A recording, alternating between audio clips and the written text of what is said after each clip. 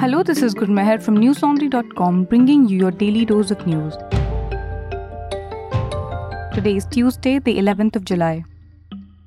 A constitution bench today stated that the centre's affidavit had no relevance to the constitutional challenges against the repeal of Article 370.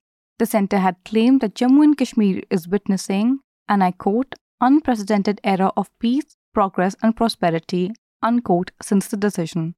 The case has been pending in the Supreme Court for over 2 years.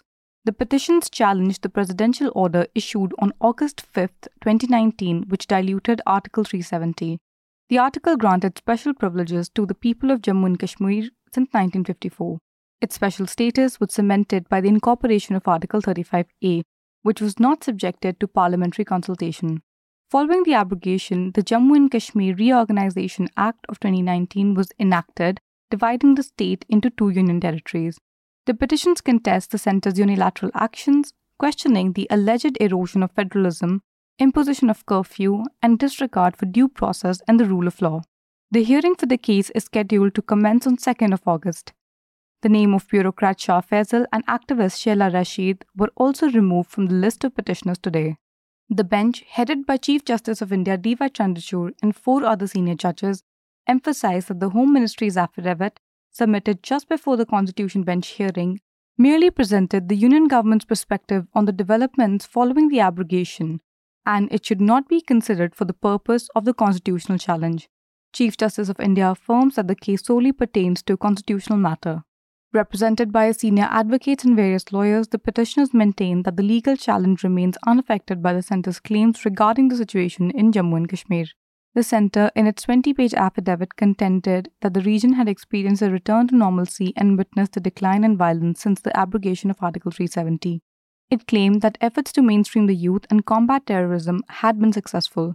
According to the petitions, the August 5 order violated democratic rights and freedoms granted to the people of Jammu and Kashmir upon accession.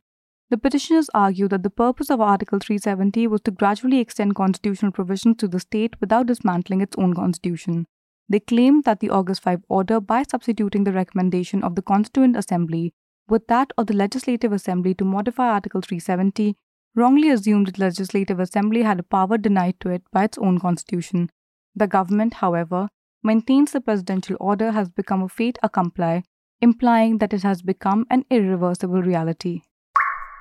Heavy rainfall continues to affect various parts of northern India, including Delhi, Uttarakhand, Himachal Pradesh, and Jammu and Kashmir. The India Meteorological Department has issued red, orange alerts for several districts of Uttarakhand for over the next 24 hours. The alerts indicate the likelihood of a very heavy rainfall and flash floods in the areas mentioned. Meanwhile, the Yamuna River in Delhi has crossed the evacuation mark, prompting the need to relocate residents from flood-prone areas. In Himachal Pradesh, the Jammu and Srinagar National Highway has been closed due to extensive damage, suspending the Amarnath Yatra and leaving thousands of pilgrims stranded. The state has also witnessed landslides, damaged roads, and disrupted water and electricity supplies. Meanwhile, in Uttarakhand, a landslide buried vehicles near the Gagnani Bridge, resulting in death of 4 pilgrims and injuring several others. Efforts are underway to rescue the stranded and provide relief in the affected regions of Punjab and Haryana after heavy rainfall caused extensive damage and claimed 9 lives. Today, the Supreme Court granted the centre an extension until the 31st of October to clarify its stance on the validity of the Places of Worship Act.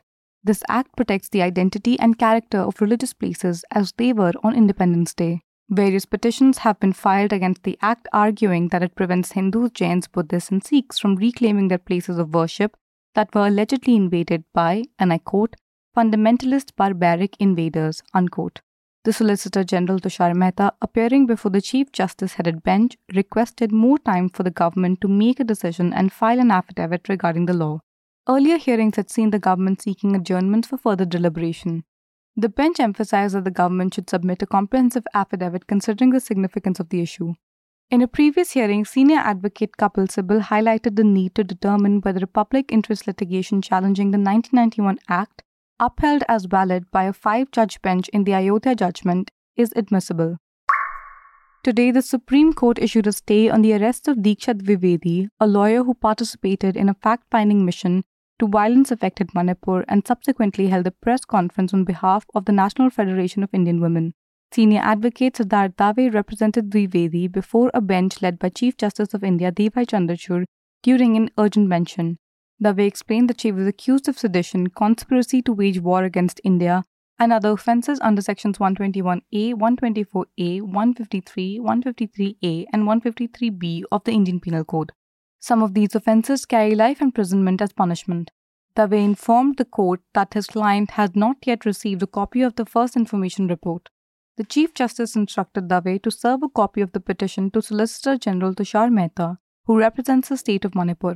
The court granted an interim order stating that no coercive action should be taken against Dwivedi until 5 p.m. on Friday, and the case was listed for further consideration on Friday. The NATO summit has commenced in Vilnius, Lithuania, where global leaders are convening to discuss defense, deterrence, and support for Ukraine. While Ukraine desires NATO membership, it acknowledges that it cannot join it until the conflict with Russia is resolved. NATO provides collective security with member countries obligated to defend each other in the event of an attack. Jens Stoltenberg, the head of NATO, stated on Tuesday that Ukraine is closer to NATO and emphasized the need for NATO decisions to reflect this reality. He assured that NATO will make it clear that Ukraine will eventually become a member. Furthermore, Sweden is nearing membership as Turkey has withdrawn its objection. Listeners, we have a new NL Sena project to bring you ground reports from Manipur, which has been witnessing a wave of violence for the past 2 months. The ethnic clashes in the state have brought to the fore many crucial questions. What is keeping the state simmering? Why is the government unable to stop the violence? And what lies ahead for the people of the northeastern state? In this project, the News Laundry team will travel to Manipur to find the answers. Contribute to help us tell these stories. We're able to bring you our reports and analysis only because you've got our back. Subscribe to newslaundry.com and pay to keep news free. Our subscription starts at only 900 rupees a quarter. That's all the news we have for you today. Have a good day or good night depending on where you're listening from. See you tomorrow.